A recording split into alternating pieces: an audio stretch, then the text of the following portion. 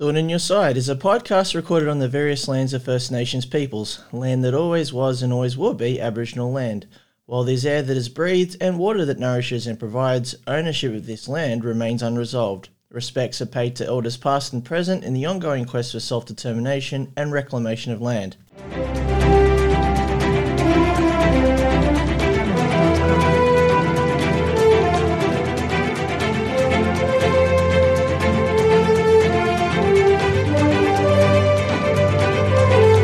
Hello, and it's Thorn in Your Side, and my name is M, and today I've got M Prime, who elsewise in the real world goes by Michael. Recorded on location at my house for the first ever historical time, and the reason why is because we're backing up from an odd job that Michael has done here today, and we had to do very good timing because the start of the day it was pissing down, and then it seized up a bit, and that was enough time for Michael to do his odd job, and then it just started fucking up with the rain again, including some extra hail. So good job, Michael. It felt like you did a very fly-by-night ninja effort to get it done. I didn't realise I was racing against the clock. It turned out we had like 15, 20 minutes spare and then hail. But I do appreciate you doing that, though, because it was very difficult for me to do clothesline drying. Not the most exciting listening for listeners, but it does make my world. Good. Any reflections? Any reflections on your clothesline job there, Michael? It's a nice design, very modular. Yeah. I was like, I could do this in a big spiral if I wanted to, but then I realised if you have to maintain that, if something goes wrong, it's a real pain in the ass to take it apart. Oh, you didn't spiral it; you cut up the cords. Yeah, well, you're meant to do it in like squares rather than. I was like, you could spiral it, but no. So you segmented it. Oh yeah, you got to. That's what they say. It's in the manual. Okay. The manual. I looked at the manual. I was like, it's a Hills hoist, and there was this weird sort of little bit of national pride that I'm only slightly ashamed of having. Yeah, well, it's good that you sounds like you know your clotheslines, because I was holding out for like a spiral, but you've done the segmentation. There you go. Well, very good. Yeah, I don't really know my clotheslines, but I just know that that's the Hills hoist, which is an Australian invention. Anyway, listeners, if you are looking for a good man who can do some odd jobs around the house, I can give you good testimonial that Michael is your man. We'll see what happens when you actually hang something on it. Yeah, that's the next step once it stops hailing. Yeah. I don't know. It feels like I did my first advertisement. Yeah. It's not even capitalist because I suppose I technically own the means of my own production. It's a solo person. Yeah, okay. Well, a non-capitalist advertisement, we will allow that. So we can maybe talk about what really brings us here, although I am happy to marvel over a job well done. Thank you. Yeah. What else do you want to do, Michael? Because I feel like you've earned it today. Well, I mean, honestly, my head's all full of the topic we were going to discuss, so... And what topic would that be, Michael? Well, essentially, basically what it's like to come into the left from an online perspective. Like, I'm one of these weird people who are popping up at the moment, probably in the last couple of years, who have been radicalised online. Well, yeah. It's not so unique at the moment because I think everyone's experience at the moment is online, although depending upon your ability to access the internet or not. So to me, it's created a new political conundrum. But anyway, Michael, you've been able to ride the crest of that by the sound of things. I'm what you might call a very online person, I suppose. It's hard to know where to start, actually, but... I might also just say as well that to all the listeners, if you're hearing some ambient noise in the background, it's shitstorm rain, but I think we're going to plough on. So as we mentioned in your last episode, Michael, we talked a little bit about your initial political experiences where you're kind of feeling like you're still jumping in. If I might hazard to ask at this point, has there been anything in your life, anything personally that's been going on that's kind of prompted this political entry? I wouldn't say exactly anything personal. I can't remember if this was actually included in the last episode or if it was cut out, to be honest. But I do remember talking about how it was a lot to do with Bernie Sanders and Donald Trump and you know, seeing a lot of people online saying things like Bernie would have won, for instance. Yep, no, I think that made the cut. Yeah, there you go. I mean, honestly, you know, having lived a lot of my life renting, that always felt really unpleasant. I mean, I could go into my personal history about like why I have the values that I have, but there's so many things to cover. If you want to actually hear that history, I can actually give it to you. Sure, why not? All right. Like I said, Michael, you've earned it with your labour today. All right, cool. Well, so I suppose actually personally, one of the things in my life that probably really made it quite difficult to slot into the capitalist system is I have some chronic illness stuff. So I have sleep apnea, and it makes your energy levels fluctuate. You never quite know if you're going to be fully on board for a good job or not. Even with therapy, that's getting better. I'm getting better at managing that. Anyway, so I actually have 2 unfinished degrees, one in civil engineering, one in video game programming. Yep. So I got about 2/3 of the way through those, and actually did quite well in a lot of subjects. And then just like the complete lack of energy that you get from a chronic illness just made me crash out. Yeah. So that sort of stopped me from being like a full-fledged member of the PMC, the professional managerial class. And like you mentioned that you're actually the first person in your family to have a degree. Yeah. I might be one of the first people in my family not to have a degree. Oh, we've converged through this podcast project. Yeah. That's nice. It's very, very nice. But also, like, I come from a family of, like, engineers and lawyers and scientists and whatever, and teachers. And academically, I'm very good. And I can walk into an exam or, like, a standardized test and just ace it. Or, like, I don't really want to go bragging about all my test results. But, if I was the sort of person who actually believed that valued you as a person, I might think I was the shit. But, like, also, I actually have a brother who's mentally disabled, and he's been that way since birth. Yeah. And so you get this very clear idea that, okay, all the things that you value a person by, like whether they're intelligent, whether they can achieve things, whether they can present themselves well, whether they can have a good conversation with you, he had none of that stuff. And so you very quickly realize, oh, well, that doesn't actually value him as a person, because he's still a person, he still has value. And I learned that growing up. And so it just kind of dispelled a lot of those myths that you somehow have to earn your place in society as a human being. That's definitely was a formative part of my values. And struggling with being part of the professional managerial class, I basically reached a point where it's like, this is really frustrating not being able to actually earn money or advance in society or like get anywhere. And it just felt like a lot of people have that experience of just constantly being pushed down. Well, there's still that tension, isn't there, where you still feel a sense of identity and enablement, depending upon how well you can still contribute economically. Yeah, and that's a very hard thing to deprogram from. But yeah, like I had a bit of deprogramming from that. So what does that deprogramming look like? Okay, so you're talking about my online experience, or? Not necessarily. I think we were going along some line where you contribute to society, but often that can be mystified by the idea how one earns a buck. Yeah. And the stuff they accrue. So getting status through their material gain and how much they were able to climb up the social hierarchy. So that's a whole bunch of stuff that people tend to aspire to, but you're suggesting that you've railed against that in some way, and it's required perhaps unpacking a few things. Would that be fair to say? Yeah. If I'd finished engineering and gone through that, I would have had a very comfortable life, and it would have been much harder to sort of notice that there's some injustice going on, even from people who are in that class. Like I remember speaking to someone online recently who they're an IT professional, and they were basically saying, well, I earn a lot of money, so I actually like inequality. And I didn't know how to explain to them that, well, actually, mate, if you don't have enough money that it makes you richer by itself, you're actually on the low side of inequality. Like you might feel like you're doing okay, but you're actually still being screwed by the system. But yeah, it's hard to notice when you're earning like 6 figures that the things are going well. Like there is actually an imbalance in society. It's that atomization where if you feel like you're doing very well, then therefore everything is well. But to be able to take it one step further and have a look at how everything impacts collectively and socially and how that meshes together with one's economic participation. That's the other thing to perhaps either investigate or fall into, depending upon where one's journey is and where one's predicament is, I suppose. Yeah. So what's your predicament, Michael? Predicament.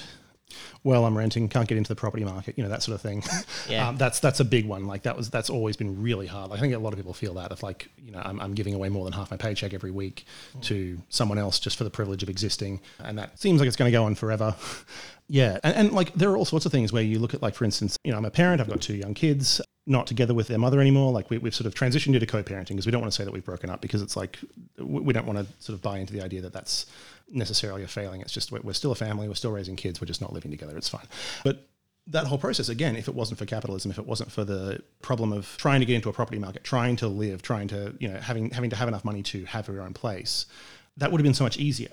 But as it was, the whole problem of like, one of the things I think a lot of people do, like if they like stay together for the kids, for instance, To me, it doesn't feel like that's actually a reasonable way to look at it. I think mostly what you're doing is you're staying together for the financial security of the kids, because financial security is a problem that you actually have in a society. Like if you don't want to, you want to make sure that you have enough money to raise kids and give them what they need, and it's just made so much harder if you have to split the finances in two. So that's another example of just like all these problems that you realize, oh, well, this wouldn't be such a big deal. We didn't have this financial pressure. But Well, to meet all these objectives, that's basically what keeps the pulse racing in many ways, isn't it? yeah, like they've got to keep you rushing, like just constantly putting out product in order to make money, as if productivity was actually the problem when it's not. We have far more than we need as a society. So I'm interested at that point, Michael, that you've seen possibly the tensions that can happen. At one point, did you think, well, this is not ideal? The catalyst again was very much because I did learn some stuff like about Noam Chomsky when I was doing my video game degree. Some of the teachers, when the management was changing over, they took a bit of a moment to actually teach us something useful. So, sorry. hang on. Okay, sorry. Yeah, but where I'm getting a bit confused, Michael, is that you're doing video gaming, and that's how you're introduced to Noam Chomsky. Yeah. So could you please walk us through that? Part of the degree is design.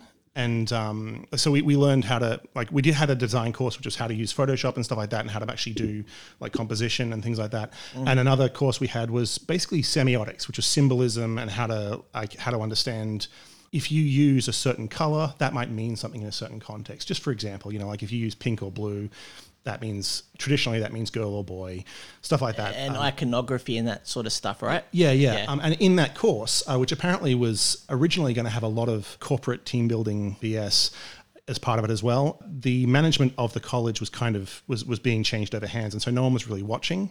And so they took the chance to actually teach us just Noam Chomsky instead, and that was a really memorable course actually, and just like going through manufacturing consent and stuff like that. So I mean that sounds awesome. Yeah, but it was great.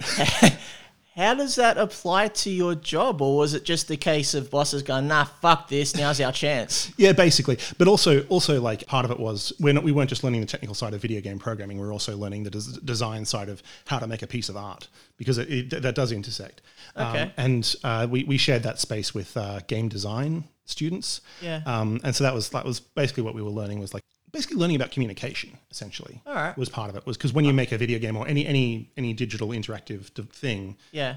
you're making a piece of communication. Okay, and now I can kind of see the entry point for stuff like Chomsky with manufacturing dissent, because that's all about trying to work out how one receives information, and then from there how one might like to unpack it or receive it and make sense of it. So there's a bit of deconstruction work happening there, I suppose, isn't there? Yeah. And I'm sure it was partly just the teachers taking a bit of a moment to do their own cool thing. But anyway, so that was one thing I learned. But so I had a bit of a systemic idea of like a systemic critique of the systems that run our lives. And then again with Donald Trump and seeing that I didn't understand like what the hell was going on. I was seeing some people saying like he's not actually the problem, he's a symptom of a problem. And following that rabbit hole and hearing one person in particular say that it was Cody Johnston, and he said on his podcast that he was an anti-capitalist. Okay. And that was the first time that it occurred to me that was an option. And then I started Googling that stuff. There's one particular channel which I found, which is called Non-Compete. Okay. And he's an anarcho-communist who lives in Vietnam. He moved there because it was the closest, like one of the more socialist places he could move to. Yeah. After he was radicalized, he was originally a capitalist. He actually ran businesses, and at some point he realized that it was exploitative and horrible, and he actually sold his business to his workers, and then moved, and now he lives there. And he actually describes his job as a propagandist. He's quite an interesting fellow. But he had a couple of playlists in particular. One was Why Capitalism Sucks. And that was the one that finally taught me the labor theory of value, which was like if you make a bicycle and you sell it for $50, you take the raw materials, which might cost you $10, you do a bunch of work and you sell a bicycle for $50, you put $40 of value into it with your work. And then if you employ someone to do that for you so you can increase your output, you might pay them $10 per bike, but they've added $40 to the bike, and so you're stealing $30 of their value. Yeah. And I finally realized, like profit comes from people's work, which is not being given back to them. And here's where I'm going to stop you there, Michael, because this might introduce a new conversation here. Now, I don't have too many listeners at the moment, but I suspect if I did, I reckon we'd get a few cruel listeners going, no, he's explained it wrong. Yeah, well, it's very simplified. I would say that that's actually quite accessible, what you've explained there. You distilled it down to the basic parts where if someone does exchange their labour in terms of what they're capable of outputting or providing, what the employer is going to get is that labour, but their side of the bargain is that they have to offer some payment in order to recompensate their labour.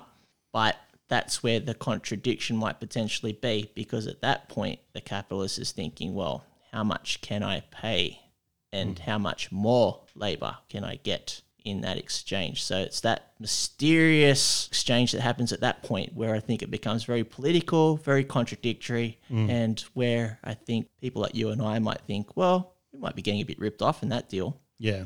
That's the dilemma I think that confronts us in terms of how we organise, because you will get your armchair types that will listen to this kind of conversation and go, we're just not doing it right because, well, one example there is that where I was talking about how much do I exactly recompense for the labour that I've received here, how much payment can I actually withhold perhaps in order to extract as much wealth out of this relationship as I can. Yeah, so... And I know that you're chomping at the bit, Michael, because you really want to say something. But I'm going to keep talking. I was just going to say, like, that what you said about how they're trying to say, like, how little can I pay this person? Like, that's where the capitalist logic comes in, is how much can I not pay this person? And they will pay you as little as they can possibly get away with. And that's where part of where the problem comes in. And also the logic of, well, they had the place where you put the bike together, so somehow that entitles them to the majority of the share of your work. Yeah. Well, that's the official line, isn't it? It's like, we own the way that we can make the bike. Yeah. You make the bike, but we own how you make it. Yeah. So therefore, it's our privilege to pay you. I mean, I've seen people talk about how Jeff Bezos is like, yeah, he came up with a system that worked. And like, what, shopping about on the internet? Yeah. Like, he's not the first person to think of that. He just happened to get lucky at the right time. Yeah, I don't agree that the tiny amount that he gave at the very beginning to get into the position where he was able to grow a monopoly. Well, he's mastered how to make a lot of the process invisible, hasn't he? So Jeff Bezos, he's the guy who owns Amazon. Yeah. Right? Is he the richest guy in the world right now? Yeah. He crossed 200 billion, sorry. 200 billion. During the pandemic, he crossed 200 billion. See, that amount doesn't mean much to me because it's like, that's a lot of coffee you can get for that amount of money. Yeah, I mean, I saw it described as if you could save $50,000 a year, that'd be pretty good, right? Yeah. Well, if you did that for 20,000 years, you'd have $1 billion. Like, yeah. The guy has basically covered entire evolutionary epochs there with his ability to save. Yeah, yeah. And apparently if he gave every one of his workers $105,000, he'd have the same amount of money left as he did at the start of the pandemic. Yeah. I think that the $105,000 per worker he could give out, his company, like the just ridiculous number of people that he's got, that's an accessible number. Like, we can see that that's maybe most of it. So he could do that, but this is my point though, is that he's made the how he's been able to earn his quid and how he's been able to create his business production, like all of that. I think this is his trick. He's been able to make that entirely an invisible process. Yeah. I mean, you could unpack it a little bit here and there through the conversations we're having right now. You could do your own research, you could do a lot of activism, but the way that he's done it is still a relatively new form of exploitation. Still adopting some of the old ideas, like having the factory in terms of, I'm talking about these big warehouses, and you're seeing them popping up here and there, even in Western countries now, where all the goods are to be held there. People are going to be around to pack all the goods once as the orders are made online, and then the goods get distributed. But where there is invisibility is where all that work is being undertaken, what people are getting paid for, what's the experience of a person working there? Is it a 9-to-5 job? Is it just basically happening as the demand arrives? All this stuff is just mystified, and it even challenges the old concepts of labour. And for that, to me, that rings alarm bells to me, because does this mean that there's new forms of exploitation here? This is the stuff that we're all still figuring out. I think Mr. Bezos has been able to take advantage of that by being able to raise the money. But he's probably giving himself a pat in the back, where it's like, I'm the richest dude in the world and I've done something new here. I'm innovative.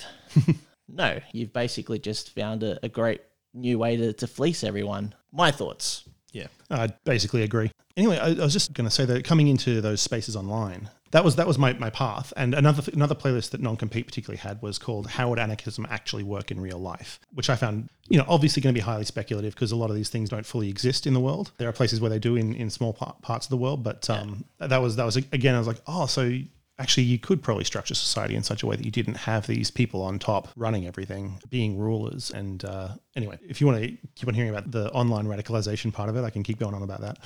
Maybe we can save that for a future episode, Michael. Okay. Yeah. Because there are other odd jobs you can do in the house that will give me the excuse for you to come here and we can do another podcast episode afterwards. Okay.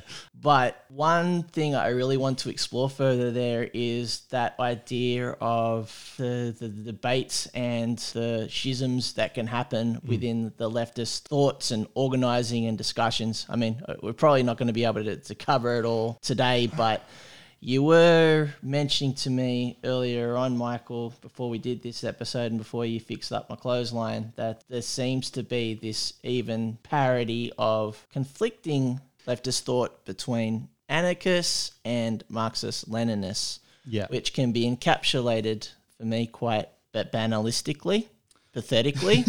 Did I just invent a word in there somewhere? Banalistic. You're talking about banality there. Yeah. Like just that shit posting culture, right? And where people think, well, my best political expression right now can be through the best cutting meme I can produce. And that leads to this shit posting culture. But anyway, where I'm driving at is that there is a Facebook group called Tankies versus Ultras. Yeah. And I won't bother giving the link. I just recently left the group because it just fucking rotted my brain just for existing with it for 5 minutes. But this is the life for a certain segment of 20-somethings in Western nations who might consider themselves a little bit on the woke political side. But what happens there is that it romanticizes this idea that there's a Marxist-Leninist group and there's an anarchist group and there's different competing levels of thought to the point where let's create a bit of theatre here and the different competing ideas can be played out through whoever comes up with the most cutting meme. And that's pretty much a redundant exercise to me because there is a world to change. We need to organise. And yeah, I'll take my trite hat off because Michael wants to say something again. Sure. Okay. Well, I was actually going to say, because I spend a lot of time on Reddit. And what I was saying, though, particularly was that there is, it appears, when you first enter this leftist milieu or whatever you want to call it, it feels like, when you look around, it feels like there is a parody of these two competing ideas. But yeah, so particularly on Reddit, there's a couple of subreddits. There's an anarchy subreddit, there's a communism subreddit, and there's a socialism subreddit. And then there's Anarchy 101, Communism 101, and Socialism 101. And when you look at those six, or those three sort of things, you go, oh, okay, so there's three main ideas, right? And the anarchy one is very clearly, they're anarchist. The communism ones, they're Marxist-Leninists, they're tankies. And the socialism one says, well, we're a broad tent, we're going to accept all leftist views. And so I went to those places to sort of, you could go there and basically ask questions in the 101 subreddits, you can ask technical questions and get answers. It can be a bit hit and miss. Sometimes answers are sourced, sometimes they're not, sometimes they're just wild. And it's generally pretty good natured. Generally, on Reddit. Yeah, well, it really depends on where you go. Okay. If you go to a Donald Trump supporting subreddit, it's cancer. If you go to and if you go to one of the main subs or whatever, it can be very just flame warry. But these places tend to be fairly heavily moderated. Okay. And so, for instance, in the Socialism 101 subreddit, if you go there and you start having a debate and someone starts going, well, here's why socialism doesn't work, they'll just get kicked because they're like, no, this is not a debate place. This is a learning space. Okay. And so it was quite useful. It's good that there's handy moderation there that are pretty switched on and consistent. Yeah. And some of the places are quite good. One thing you discover, though, is if you go to the Communism 101 subreddit, the Marxist-Leninist one, and you ask a question that might be questioning the kind of the foundations of their beliefs, you just get kicked. Yeah, that's been a familiar experience for me. I think I got kicked off said shit posting Facebook group when I started to question the doctrine. Yeah. Yeah, and that's where I might try to expand a bit further. It just sounds like this real redundant exercise. It's not exactly going to make my day or be an objective of mine just to try to piss off a bunch of 20-something children. because they've got this political dialogue that they want to protect, or doctrine to protect. I don't know. Yeah, well, I mean, I've sort of I spent a little bit of time on the communism ones and looked around a bit and just sort of went, oh, they had this reputation for kicking people really quickly. And I was like, well, I don't really feel like going in there. But I still stayed on the Socialism 101 subreddit. So how do you navigate this stuff? Is this just through just sussing out the different Reddit groups and, well, this is the one that works. This is where I'm going to get more value. This is where I feel safer. So, Yeah. I mean, I did spend a lot of time on the Socialism 101 subreddit asking a few questions and occasionally trying to offer an answer. And someone would often come in and try to correct me, and there'd be a back and forth.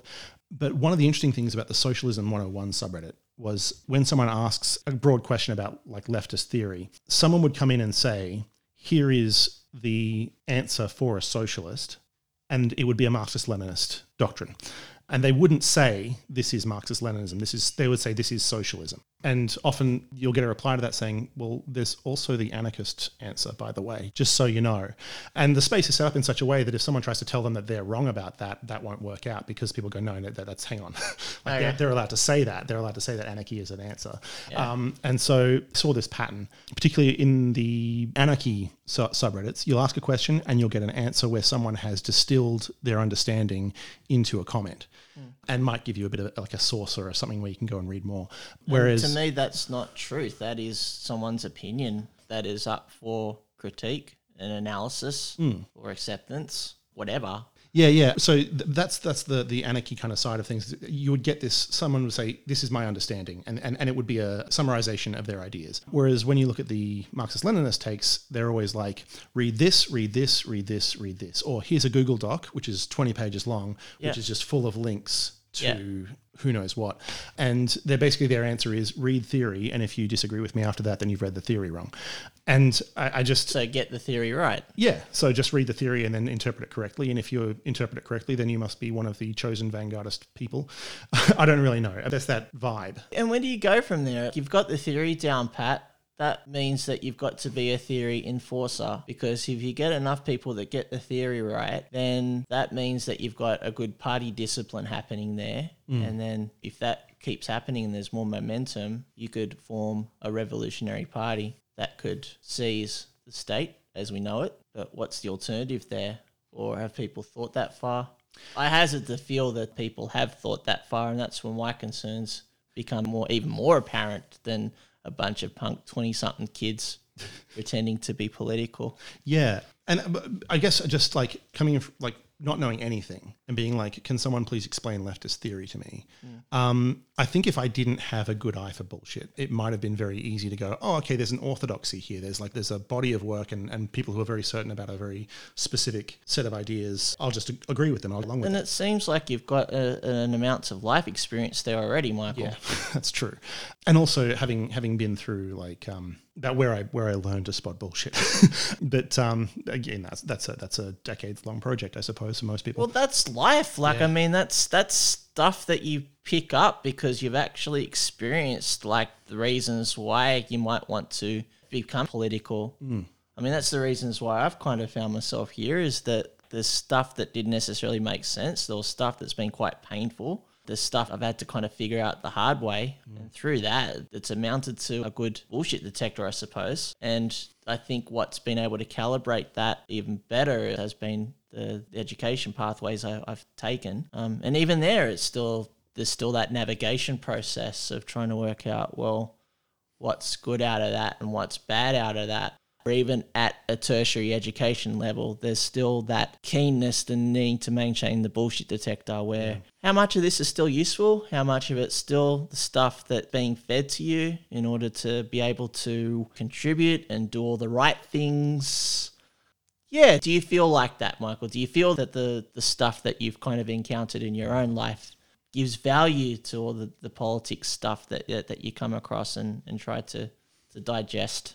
Well, I will tell you, actually, I came from a Christian background. I was there's a whole long story there. But essentially one of the things that I came to as I was leaving that sort of mindset was particularly I had a very slight brush with libertarianism on the way out of the church. like Wow. a brush with it. Like I listened to one Stefan Molyneux podcast and I was like, oh, there's some inconsistencies here. Oh, fuck you, dude. Like, you know, it's like, I feel like, we could have just been in this alternative universe where I'm having this podcast episode where I'm just basically sticking the boots into you. And it's like, fuck this Michael guy. yeah. This religious libertarian idiot that's basically just made a quid by trying to work out how he can fly to Mars and set up his business there. Yeah.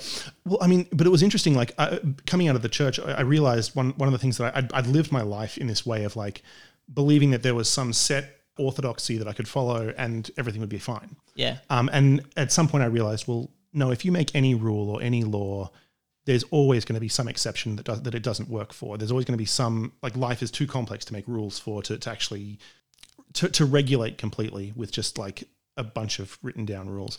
And so I was very anti-rules at that point. And that's where I sort of came across libertarianism. Yeah. So, but again, coming into leftist spaces after having that experience and seeing the way Marxism-Leninism is treated, it's like, oh, you guys have holy texts.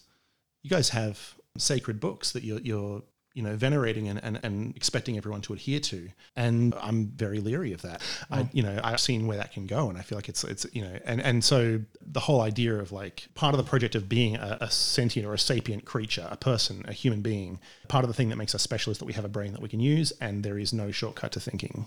There is no way to like when people want to make a rule and say, okay, this is the law, this is how it's going to be, this is the written down orthodoxy that's going to be true for all time. What they want to do is they don't want to have to think, and they just want to use that rule to make their decisions easy. And ultimately, no decision is really all that easy. It's always a judgment call. And that very much brought me into anarchism, I think.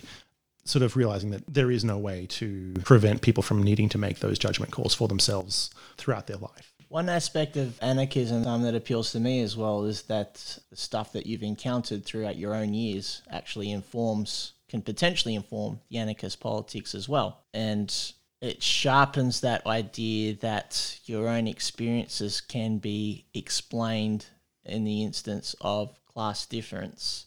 Now, I remember a previous episode where I interviewed a fellow called Dave Eden, and towards the end of the episode, we were touching upon what we've kind of been bandying around here, Michael, about this anarchist versus Marxist-Leninist thing. And I recall where we were going in that episode was, and still got a bit of a hot takey vibe to it, in that I think a lot of what potentially informs Marxist-Leninist politics is a lot of romanticization there, like romanticization of state, that the state can prevail and there can be a benevolent state.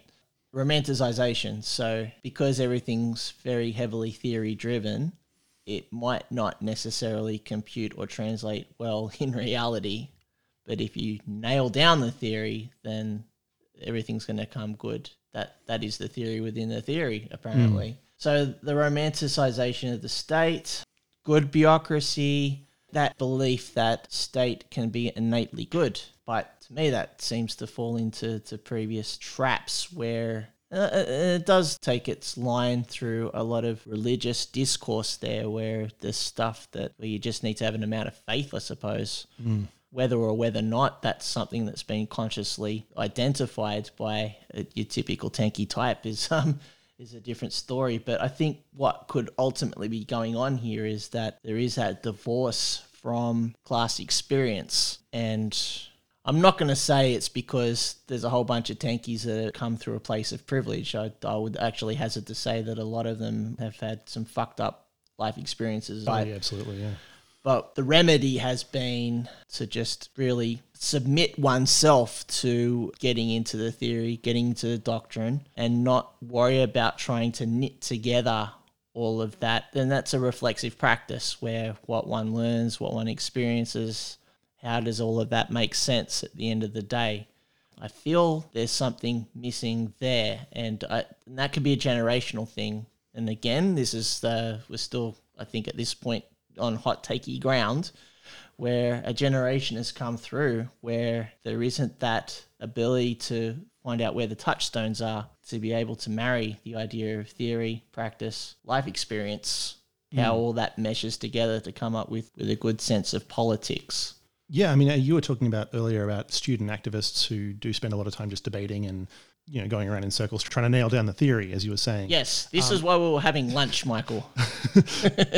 Yeah. Just in case people are thinking, oh, did I fast forward too far into this episode, miss something here? Yeah, it's a callback to something you weren't here for. Yeah. But yeah, no, like one of the things that just occurred to me is that like that's probably okay for a younger person to be doing, as long as at some point it does meet the road. Like that theory, the rubber does meet the road, and they start to actually get some feedback.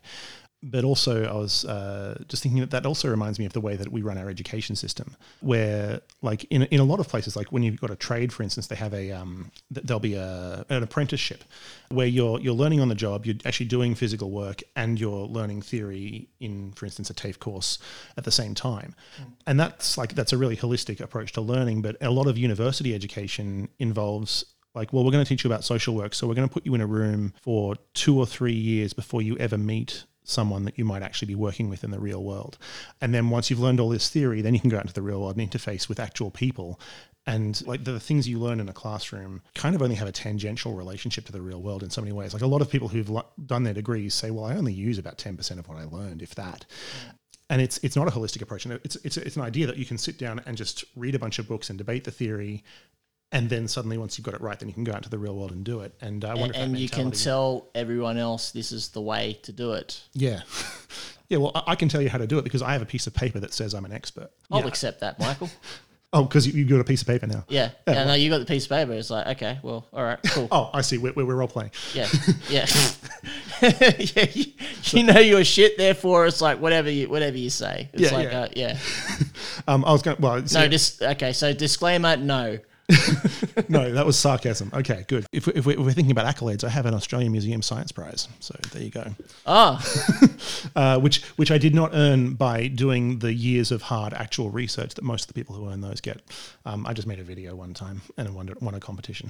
But, so you took the fast track, Michael. Yeah, well, I didn't realize it was actually a prestigious award that I was winning. Oh, okay. Like I said, most of the actual scientists who won those things did real, like, long-term research to earn it. I just made a video one time. And then all these other scientists have just come out of the tree going, who's this Johnny come lately that basically took my ego trip? Well, it was me and a couple of some primary school kids and some high school kids, and I was in the college category. Did you get science backlash? Oh, no. How old were you? I was like 20-something, young 20s. Oh, okay. Yeah. All right, well, maybe that's what shielded you. It was like, okay, well, this young Rudiger coming through. It occurs to me that that's such a small pool of people that have actually done that I may have just doxed myself. But it was only 3 minutes, so you couldn't be too thorough. But I basically just said, look, it was basically a critique of science reporting. And how people like sensationalize science reporting when the reality is much more complex and much less.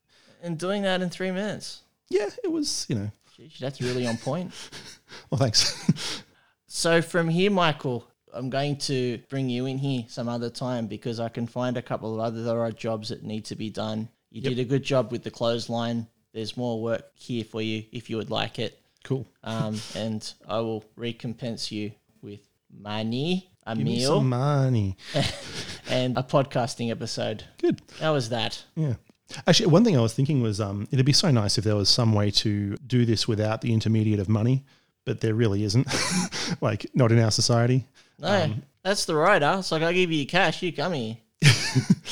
You're going to do this for free? It's like you have to cross the whole Sydney urban basin to get here, don't you? Yeah.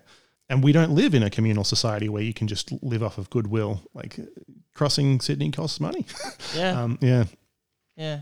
Okay. Well, I think we've committed to more episodes with Michael because it's been good today. Been able to have a bit of a political chat, and also an added bonus for me is that I got my clothesline restrung. So thank you very much, Michael. Time. And we will see you again, no doubt. All right. See ya. See ya.